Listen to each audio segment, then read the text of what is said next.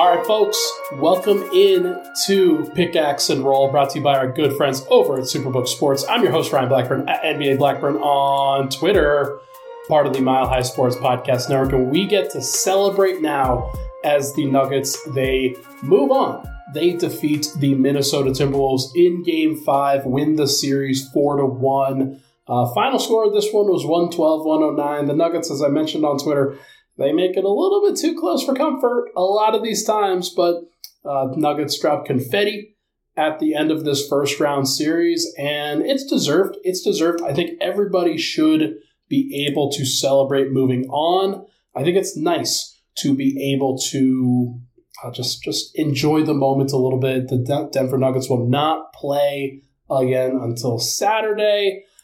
We've got 555-ish in the chat. LFG. Fernando says, let's go. Dr. Van Nostrand says, let's go Nuggets. Trevor says, woo. I'm with you, man. Michael Talley says, Ryan, has your heart finally slowed? Because mine hasn't.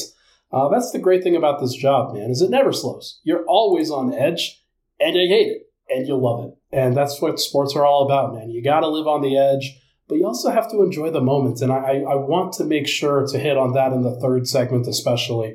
Nuggets fans, everything is very caught up on winning a championship. I understand that. But if you're so caught up on that you can't enjoy the journey along the way, can't enjoy some of these moments, then you're not thinking and prioritizing the right things. Like, it's not all about that. 29 teams lose, 29 of them, and Denver's never won. So it's going to be, like, it's still very unlikely that Denver wins a championship, but we are going to cross that bridge when we come to it. And I do think that it's important for Nuggets fans to celebrate these moments, like Jamal Murray coming back and coming down. Like, he had some big moments in this game, in this series especially, and outmatched Anthony Edwards when Ant looked like the second coming of Michael frickin' Jordan. So there's a lot to like about this, and there's a lot to, I think, to be positive about. So let's continue to be positive here.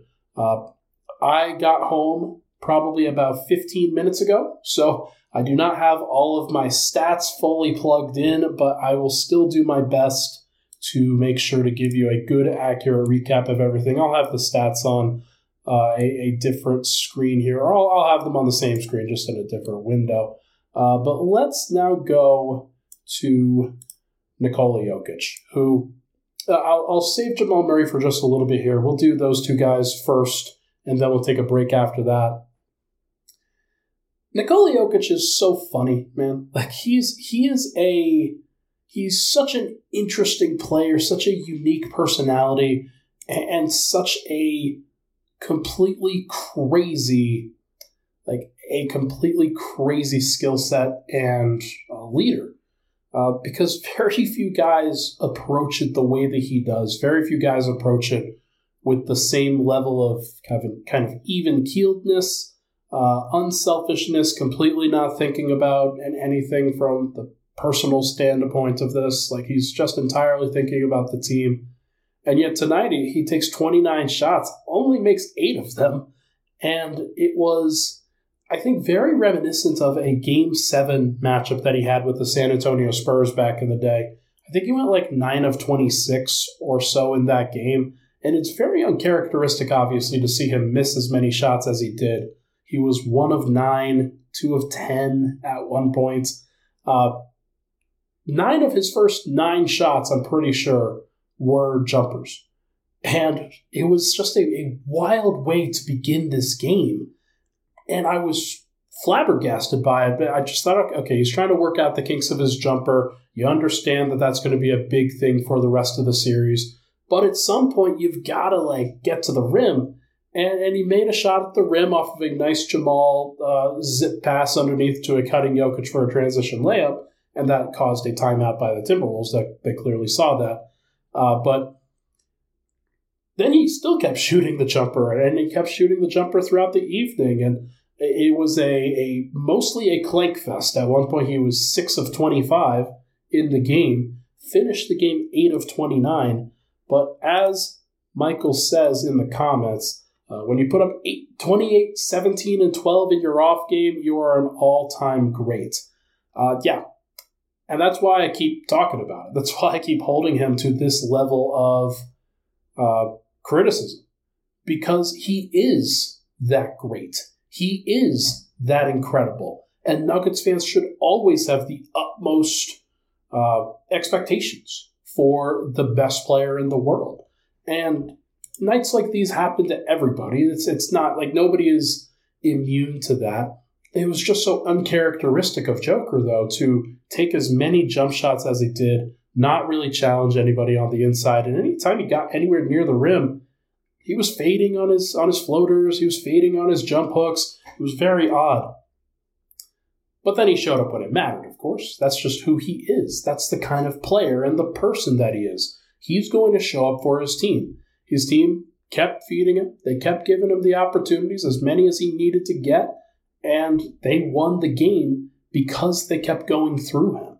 He had a matchup against Karl Anthony Towns for most of the evening. He didn't face Rudy Gobert that often. They put Rudy on Aaron Gordon, kind of a change-up from Chris Finch and what he had been doing in the previous games.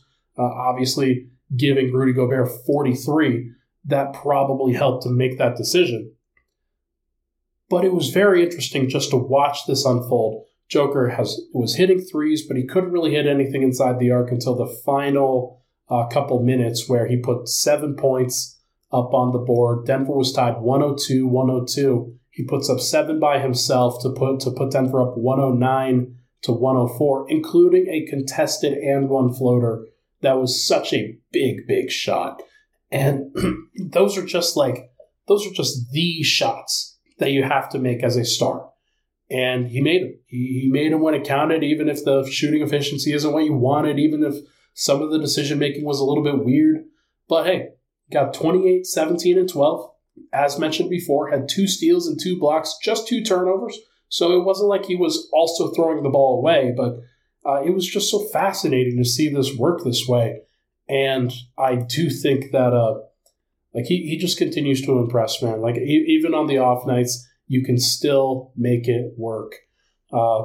Michael Talley's got my back here. A couple stats on that Game 7 against San Antonio. Jokić was 9 of 26 for 21, 15, and 10. Nuggets shot 40%. San Antonio shot 36.5%. It was such a fun game. That was the game where Jamal shot that elbow floater from like he shot it up to a skyscraper level just to try to get it over the top of LaMarcus Aldridge without it being contested.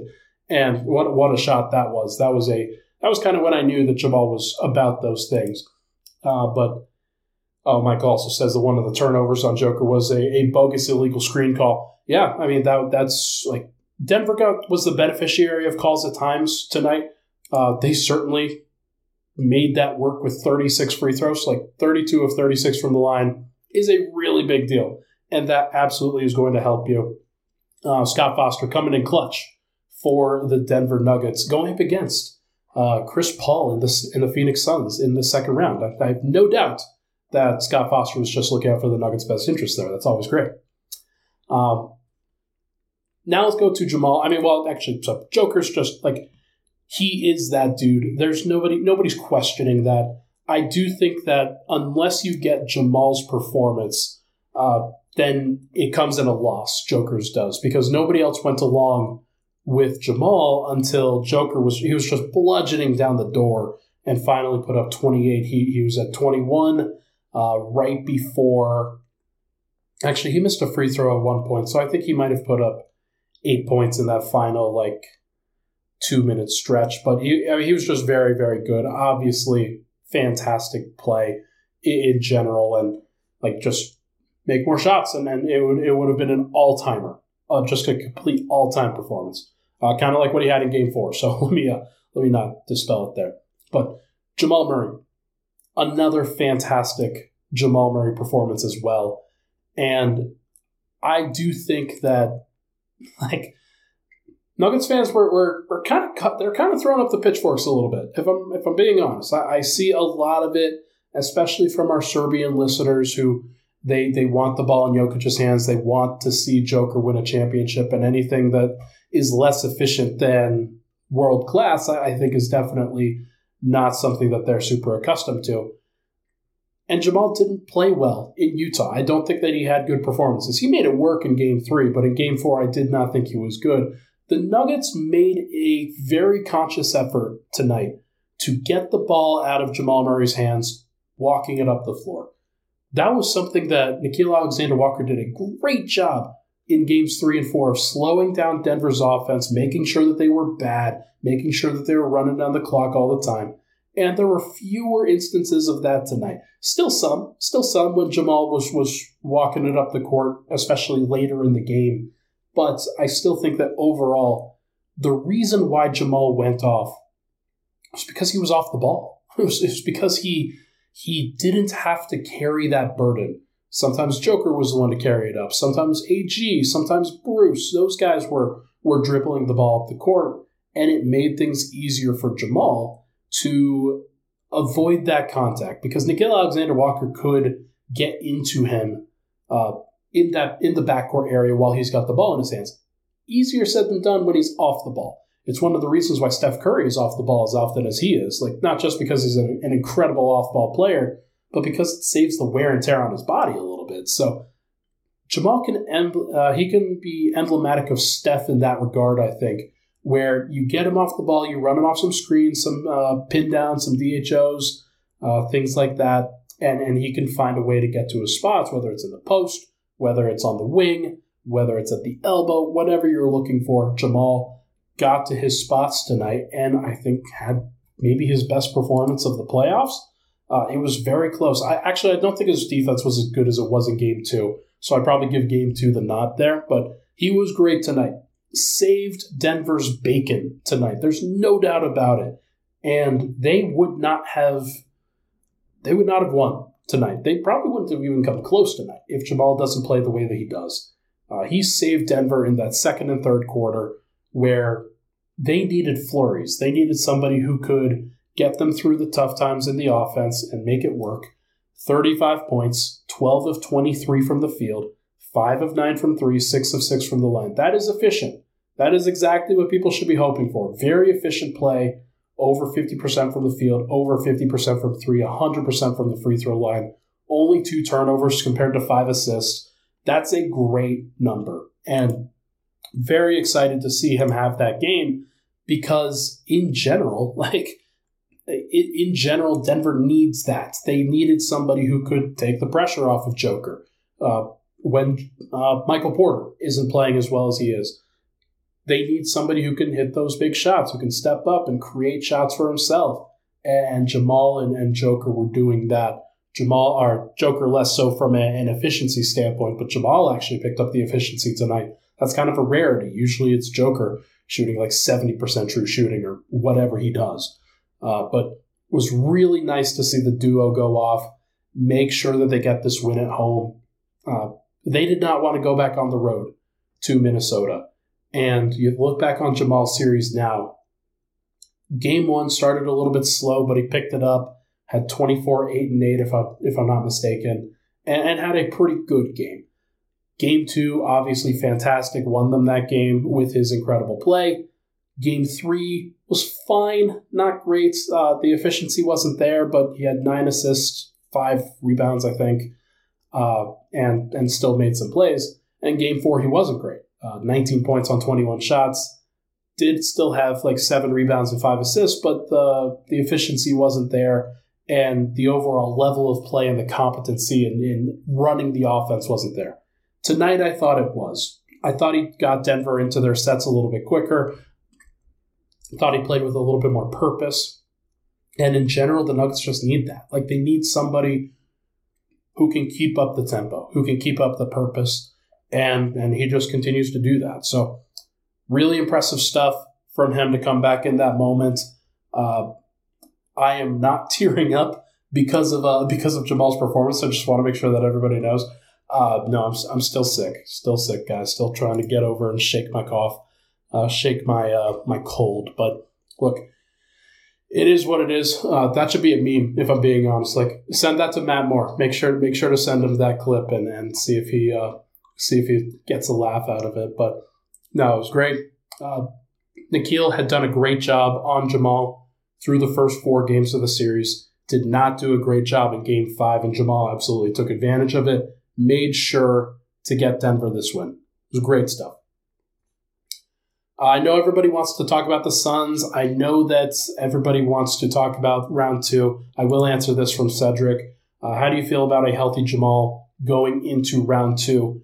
I think – sorry, I just read the next comment. I think that Jamal's in a better place physically when he doesn't have to bring the ball up. I think it just wears down when he has to do a lot on the defensive end and the offensive end, and he's just being, battered physically. I don't think he's in a great place where he can handle all of those things at once while playing 40 minutes of playoff defense. The great thing about Denver's second-round schedule is that it's going to be a little bit more spaced out, so they will have time. If the Suns decide they want to pressure him full court, make his life a living hell as much as they can, they will make it work. I think he'll be just fine. I think that Devin Booker, the way that he's playing, Devin Booker's probably been the best player in the playoffs, if I'm being honest. He deserves a ton of credit for the way that he has played. I think that Jamal's going to want to rise to that occasion. And that's the exciting thing about who Jamal Murray is. All right, let's take another break, or let's take the first break.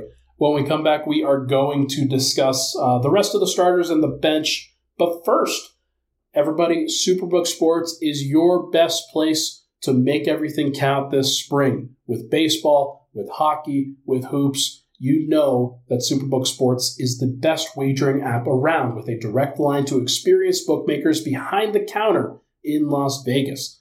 Plus, get a $250 bonus, when you sign up, deposit, and wager in the same day.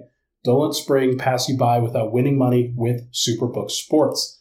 Visit superbook.com for terms and conditions. Gambling problem, call 1-800-522-4700. We'll be right back on Pickaxe and Roll.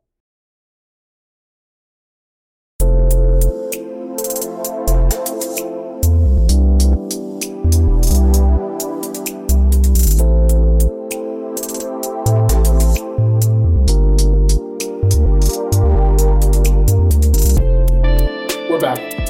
Pickaxe and Roll. Ryan Blackburn here. Thank you so much, everybody, for tuning in. Appreciate all the love and support on the podcast as always. Make sure to go give this a like in the comment section if you are there on the YouTube side. I really appreciate that. I see we've got some likes piling up already. Appreciate that as always. All right, let's see what we have here with Michael Porter Jr. I'm just going to read these numbers. 8 points, 39 minutes, 3 of 10 from the field, 2 of 7 from 3, 0 free throws, 10 rebounds, 2 steals, 0 blocks, but 0 turnovers. Led the team in plus-minus, which is pretty funny. That's a pretty funny stat, that even when Porter isn't out there hitting his shots, the team just needs a spacing. The team needs that threat. They need somebody who the defense is scared to death of leaving. And Porter got some wide-open looks tonight. I'm not going to lie. He should have been better than what he was. Did not really rise to the occasion in the first 3 quarters. I thought his defense wasn't great. I thought that there were a lot of things that you could point to and think, okay, yeah, not great. Maybe they shouldn't close with Mike tonight. And then he plays 22 minutes in the second half. Basically, I'm looking at my rotation chart here. Played the first 5 minutes of the third quarter. Came out for 2 minutes, then came back in along with Christian Brown in that third quarter.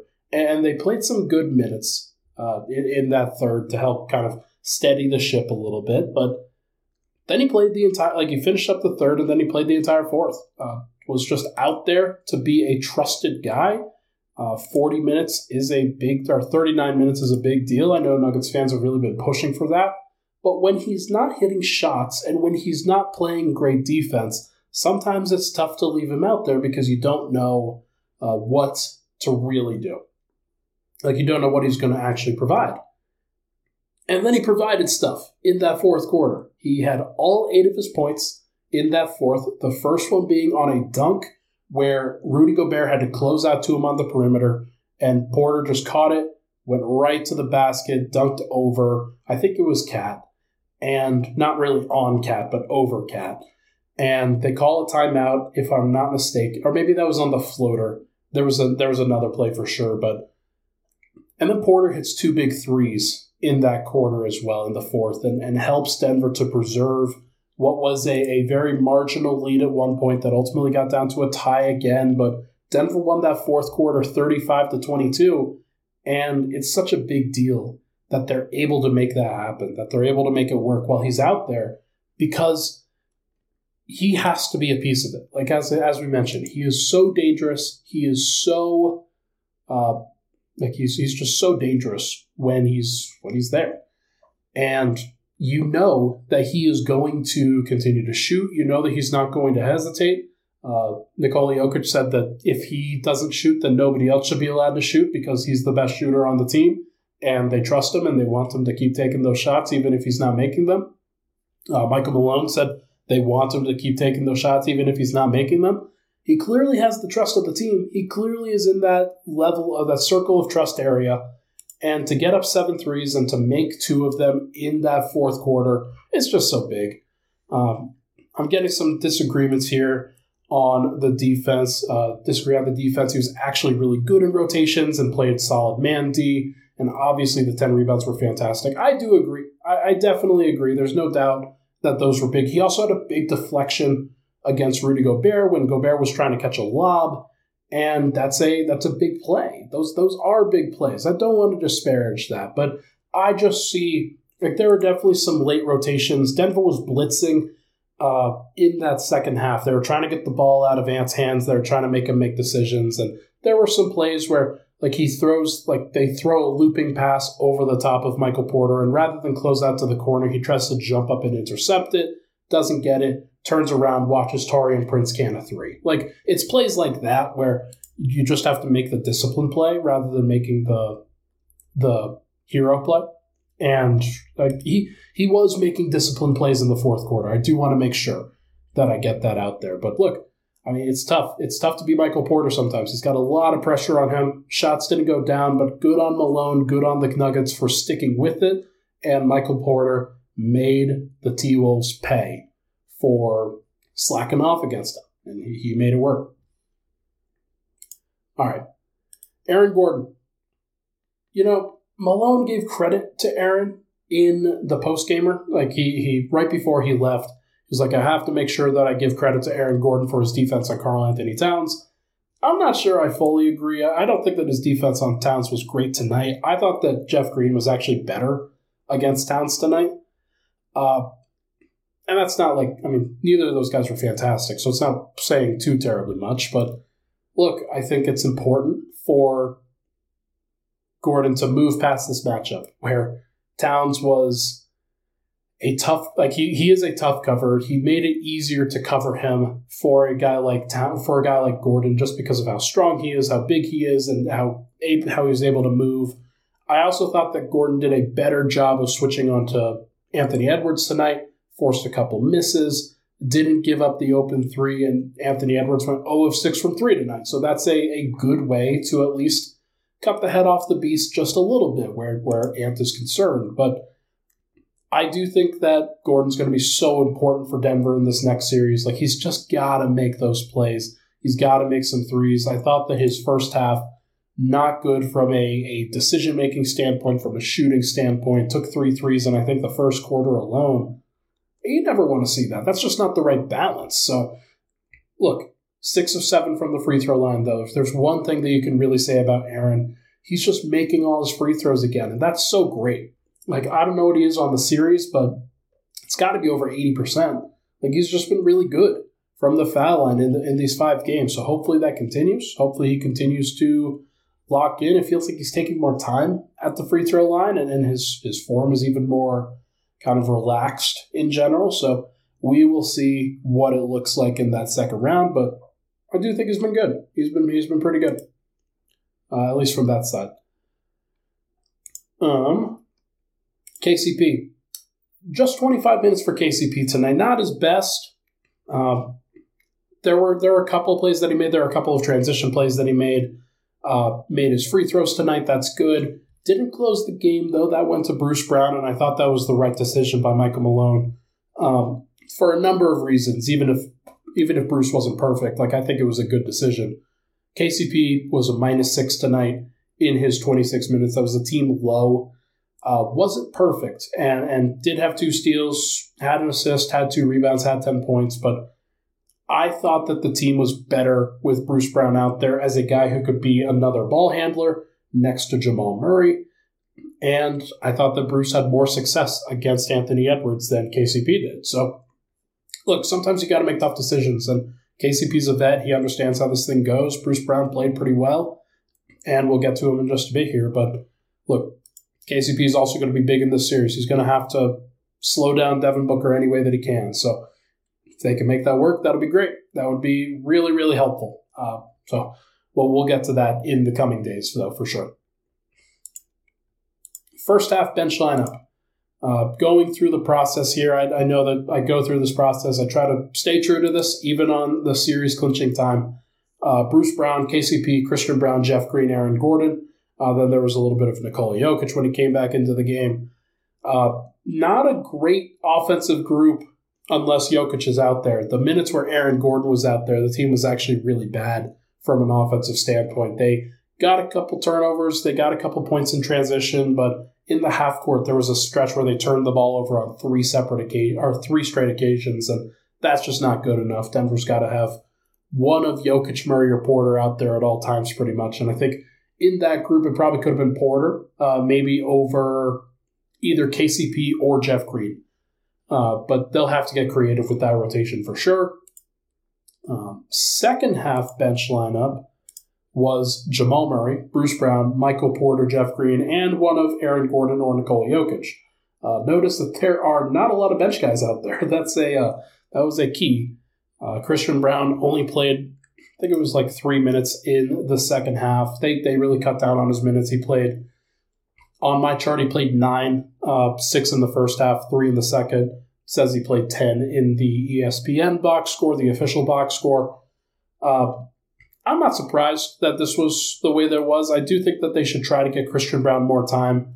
We'll get to him in just a little bit. But let's go to Bruce Brown here, who he closed the fourth. He played more over KCP, and I thought it was the right decision because as a ball handler, as somebody who could really help out the entire group from a ball handling perspective and bring the ball up the court, drive the lanes, I thought he was good.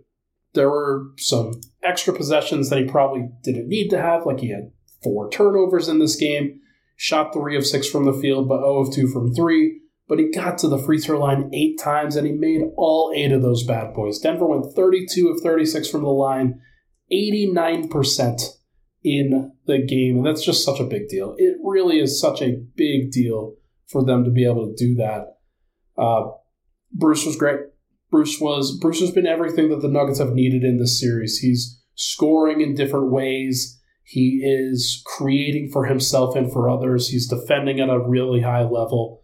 And I think he's going to have to. He's going to have to keep being that guy. He's going to have to keep being the 30-minute, like 25 to 30-minute per game guy off the bench that he can be. And as long as he's doing that at a reasonably high level, I think that Denver's got a really good chance going forward. But Bruce Brown, very important to the Nuggets' hopes. And I do think that he is going to be somebody who gets paid in the offseason. Just the way that he has contributed on a consistent basis, there's no real dollar sign that you can attach to that, where you need somebody who can do a little bit of everything. And Bruce Brown is a legit jack of all trades. You wish he was a little bit taller.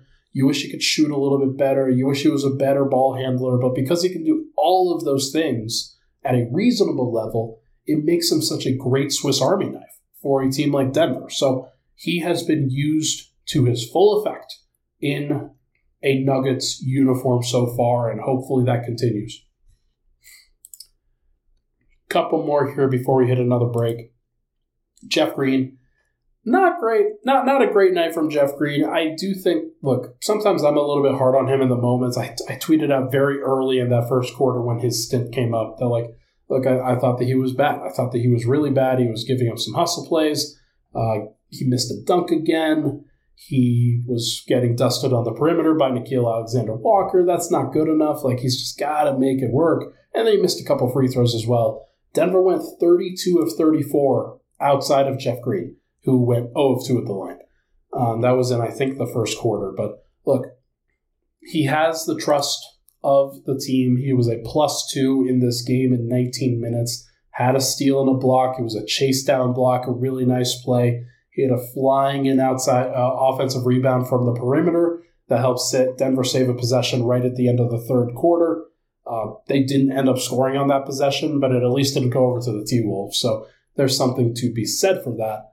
But Denver's going to need a Jeff Green game. They're going to need somebody else if Jeff can't give that, because I thought he was a good matchup against Cat and against Gobert at times in the Minnesota pick and roll, in the Minnesota post-up system.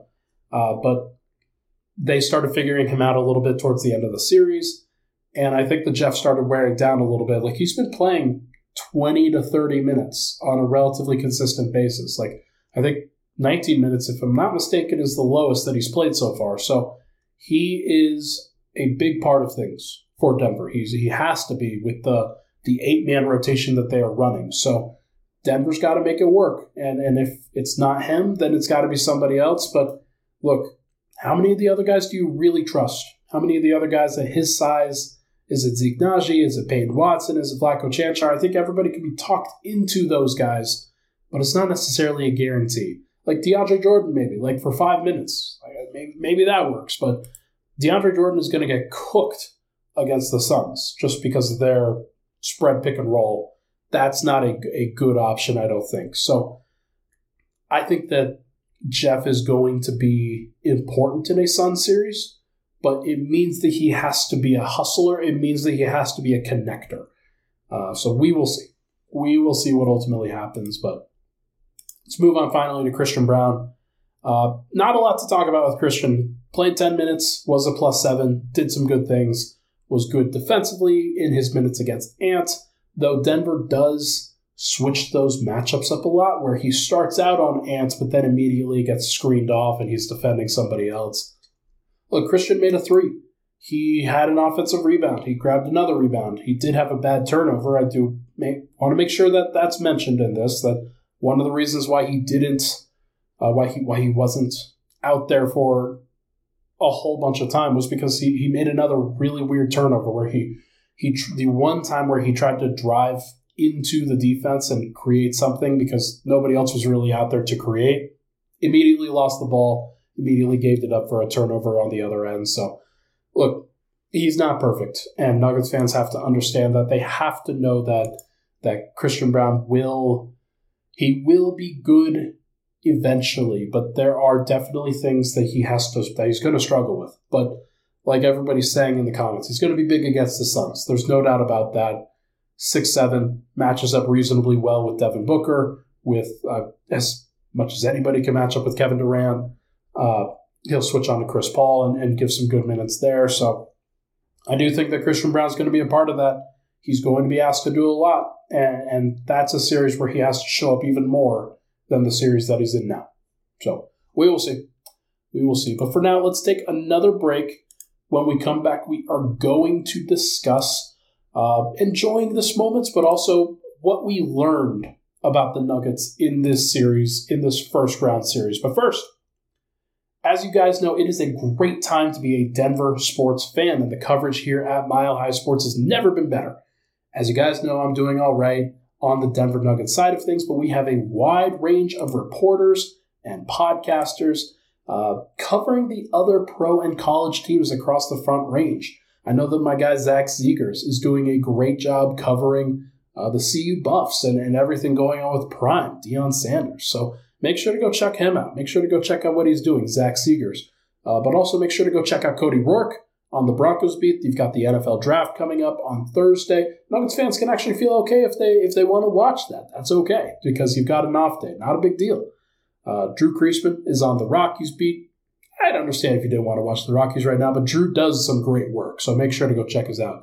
And then Arif Dean is covering the defending Stanley Cup champion Colorado Avalanche. So all of your local Colorado sports coverage is available at milehighsports.com and across social media at milehighsports.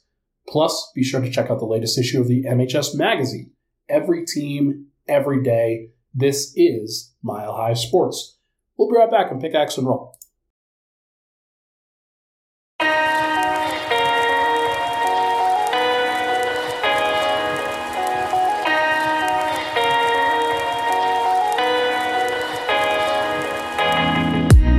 All right, final segment, Pickaxe and Roll. Thank you so much, everybody, for tuning in. Let's enjoy this moment. Let's enjoy this for just a little bit. I know that Nuggets fans were, because I saw it in my mentions. I saw it when I tweeted yesterday about the Milwaukee Bucks losing and that the Nuggets fans and NBA fans were worried about the wrong 1 seed. Everybody was like, oh, crap, Ryan reverse jinxed the Nuggets. He did it again. He was just so horrible of a human being for having faith in the Nuggets that they would take care of business.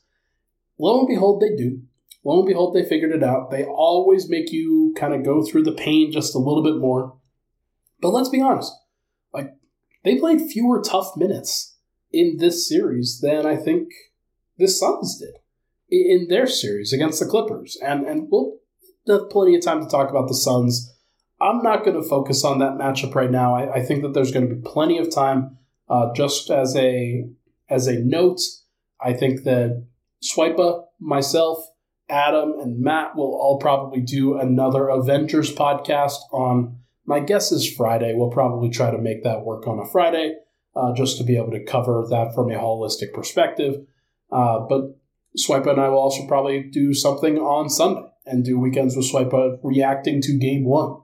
Whether I do a reaction podcast on Saturday night, I don't really know, but we'll figure that out. But even before the podcast with Adam and Matt, I have no doubt that I'll have some Nuggets Suns preview coverage that we'll be able to get to. We'll look at some other teams as well, but there will be plenty of opportunities. But I do think that Nuggets fans, before you get to that point, before you focus too heavily on the Suns, there'll be plenty of time for that. The most important thing you can do right now is take a deep breath.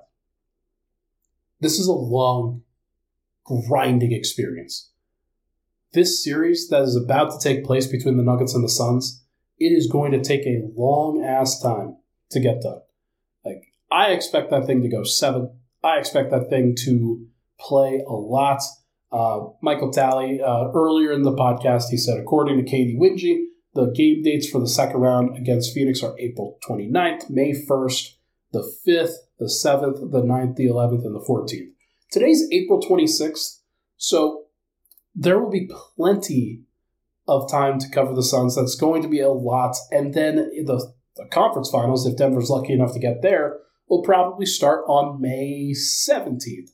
And then the NBA Finals will probably start on June 1st-ish, somewhere around there. So there's going to be so much to do. And if Nuggets fans are lucky enough to kind of get through that and to be able to enjoy all of those series for personal, selfish reasons, then it's going to be a grind.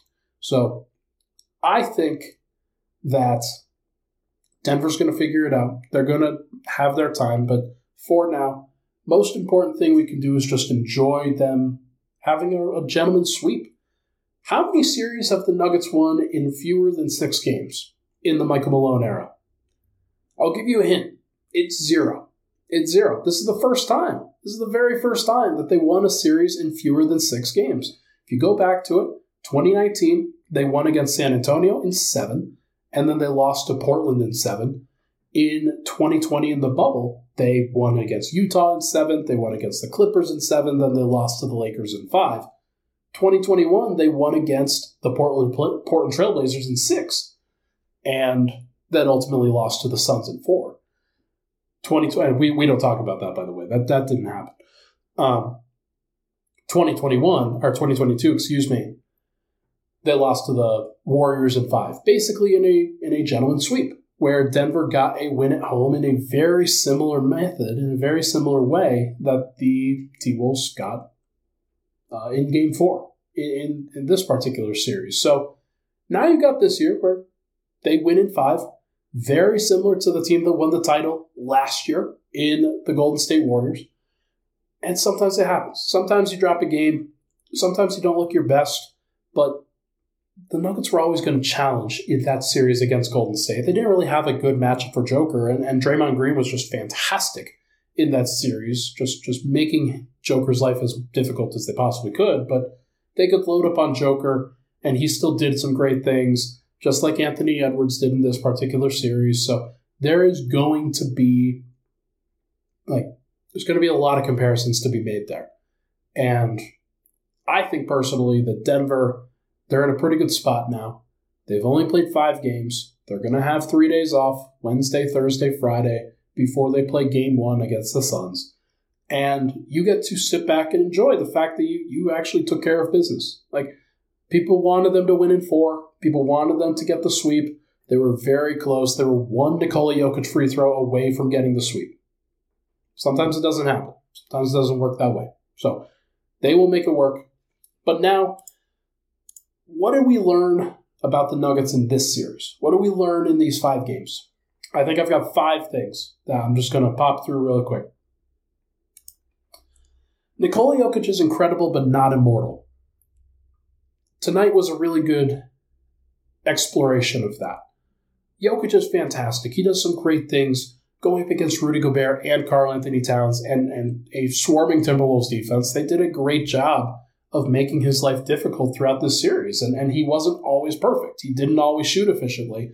And tonight, I think you saw that he isn't going to go 100% from the field. He's not going to shoot 60% from the field all the time. He's not going to shoot 70% from the field all the time. He's going to sometimes shoot 50. He's going to sometimes shoot 40. And he's going to sometimes, maybe even badly, like he did tonight. But it still doesn't prevent him from being great. Still doesn't prevent him from figuring stuff out and making a positive impact throughout. And he made a superstar impact. There's no doubt about that. 28, 17, and 12, 2 steals, 2 blocks, was a +3 and a 3-point win. Big time. 43 minutes, by the way. Big time. That's a big deal. I don't want to bemoan that. But he's also needing help, just like he showed last year. Everybody needs help. Everybody needs it. And he's no exception. LeBron James needs help. Kobe Bryant needs help. Michael Jordan needs help. All these guys do. It's not a death sentence on your career to say they need somebody else who can help you get through the tough moments. And the great thing is that Jamal can. Jamal Murray can be great, not good, great, when he is not worn down. When he's fresh, when you keep his legs relatively fresh, when he is spry, when he's not having to carry the load, when he is not battling somebody from 94 feet for 48 minutes a night, he's got a great shot. Excuse me.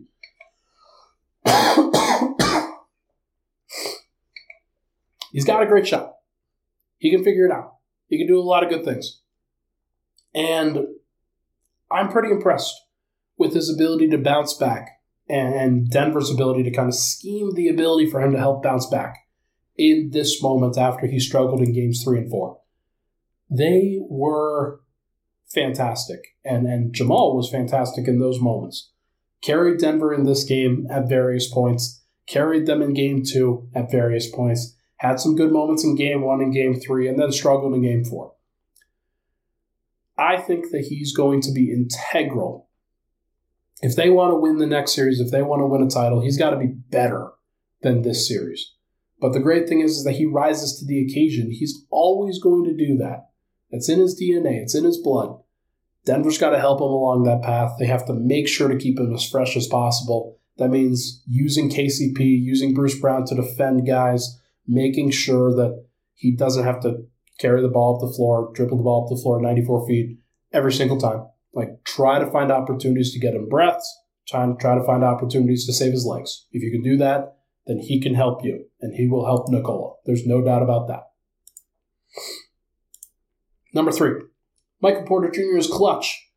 Definitely clutch. There's no doubt about it in my mind. But the problem with Porter, and it's not really a problem, it's just like any other player, is that he can be hit or miss. There are going to be moments where the shot doesn't go down. There are going to be moments where he's not as engaged as he needs to be defensively and gives up some mistakes, gives up some bad moments. How he responds in those moments is a really big deal.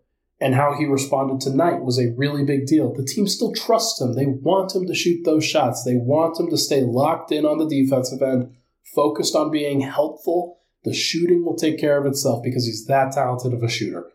And got himself free for a dunk, made himself available, and sometimes you just need to see the ball go through the net one time.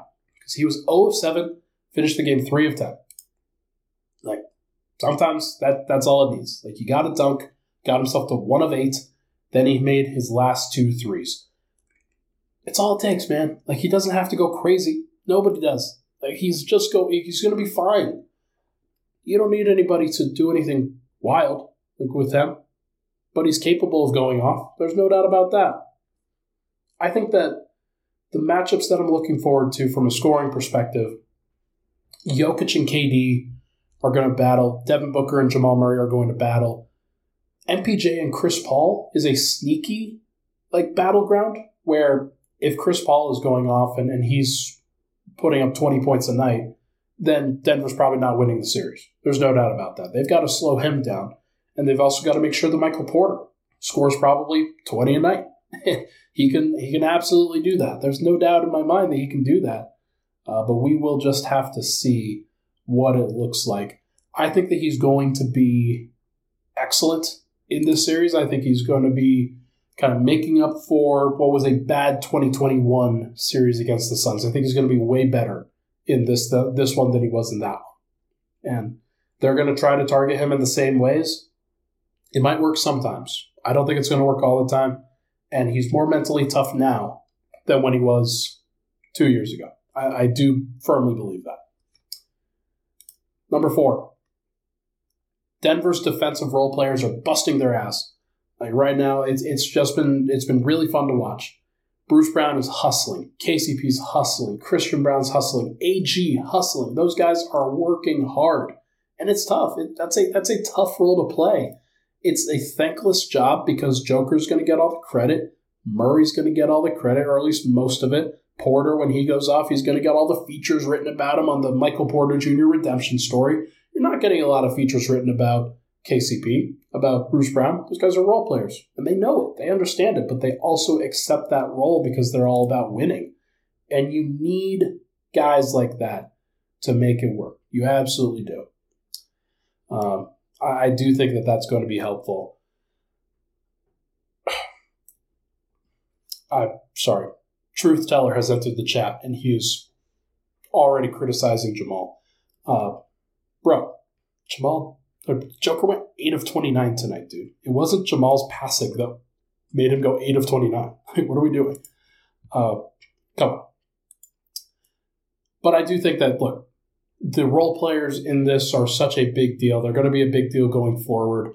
If they can continue playing hard and executing at a high level, Denver's got a chance. They absolutely do.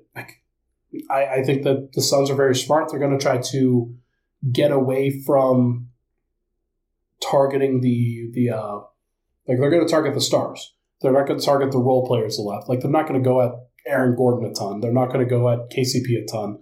They'll have to at times, just running normal offense, but they'll probably seek out Jamal. They'll probably seek out MPJ. They'll probably seek out Jokić. That's just what's going to happen. But if those guys can play the gaps really well, if they can make defensive plays from help side really well and just try to do that, that would be a big, big deal. And finally, I think that the version that we just saw of Denver isn't good enough to beat the Suns. Do I think that Denver can beat the Suns? Absolutely. Do I think that they will beat the Suns? I don't know. I still think that there's a lot that Denver needs to level up at. There's a lot that they need to improve at. If Denver shoots the way that they shot tonight, they're not going to win. The Suns are just too talented. They are going to make shots even when Denver contests them really, really well. That's just how it works. That's just how it is. The playoffs, the cream rises to the top. You have to be the best version of yourself. If you can't take away the opposing team's offense, then your offense has to rise to that occasion. Now, do I think the Nuggets can be better? Yes, I do. I really, really do. I think that they have levels to this where Rudy Gobert played a fantastic defensive series against Nikola Jokić. I really do believe that.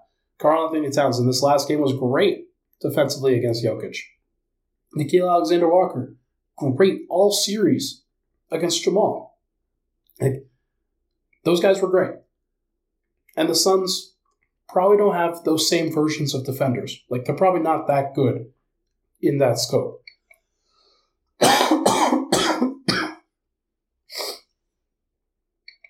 Sorry, I'm fighting through it, guys. I'm fighting through it. I'm doing my best.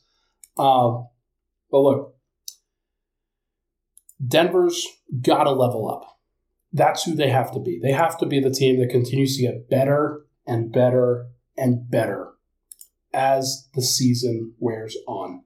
If they don't, then they'll lose. That's just plain and simple. I don't want to beat around the bush on this. Denver will lose if they are not better than this version of themselves. They didn't have to be great to beat the T-Wolves. They had to be good. And their talent really carried them through. Now you got to level up. Now you got to find the next version of yourself. And the next version of themselves is good enough to beat the Suns. I think that they have another level that they can get to. I think that these guys were mostly in fifth gear throughout the series, but they have to be in sixth to get through the Suns. And the shot making that they put on display, the Suns had to work really hard to get past the Clippers. I believe that, and I think that a lot of Nuggets fans will take that as solace. They will definitely try to say that that's the reason. Sorry. They will definitely try to use that as reason to think that there should be some positivity there, but it's a little bit different. Clippers are extremely well coached. They made the Suns fight for everything they had to fight for, and I think that's just going to keep persisting.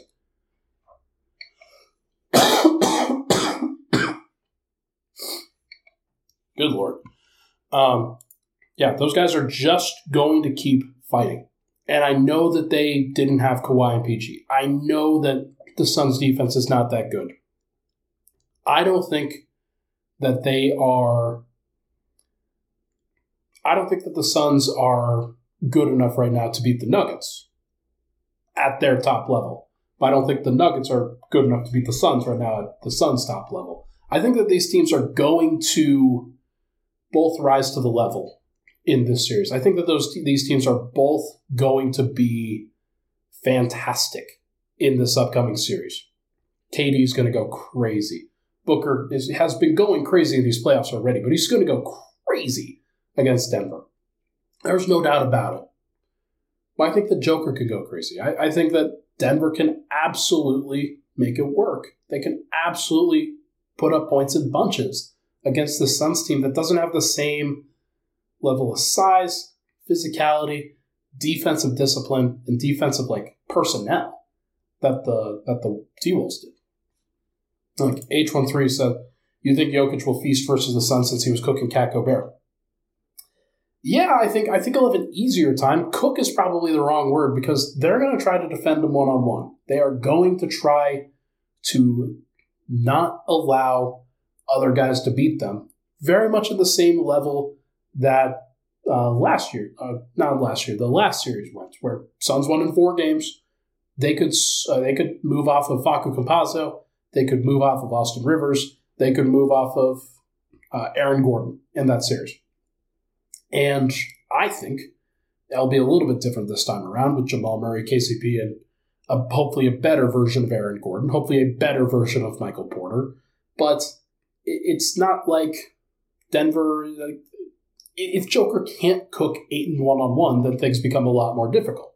So a lot of it's going to come down to that. A lot of it's going to come down to what he can do and what he can figure out there. But like Fernando says here, if you foul out Ayton, then you've got Biyombo and Landale, and I think that Denver should really benefit from that matchup. They have the juice in that matchup for sure. This is going to be all about fouls. This is going to be all about matchups. This is going to be all about execution. And Denver has guys that are capable of doing that. Murray, I think, will get free in this series in a way that he didn't against the T-Wolves. He still found ways to get free against the T-Wolves, but I think Nickeil Alexander-Walker is a better defender than Josh Okogie and Torrey Craig. Like, I do. I think that he's the type of defender that Murray struggles with. Murray doesn't struggle with the Okogie and Craig types that are more about their own personal physicality as opposed to the combination of length and athleticism that Nikola provided. So that's going to be very interesting. But I think that Denver, they will rise to the occasion. They will figure it out. This is going to be very interesting to see how they do, but I am looking forward to this moment. I think Nuggets fans are looking forward to this moment too, and there will be plenty of time to talk about it, but I think I got to sign off because boy howdy am I sick. Boy howdy am I fighting through it right now. Doing my best here, but Michael, I think it's time, my friend. Let's hit that outro music. All right, folks. That's going to do it for this episode of Pickaxe and Roll, brought to you by our good friends over at Superbook Sports. What a night. Nuggets get it done. Rain down confetti from the rafters as they make it work against the T-Wolves. It's just the 8th-seeded T-Wolves, a team that probably didn't want to be there that much anyway. Denver still had to take care of it. They had to take care of business. They got it done. And we got it done here too. Thank you so much for tuning in. Hit that like button on the way out. Thank you so much for the well wishes. I'm going to go to bed. Holy hell.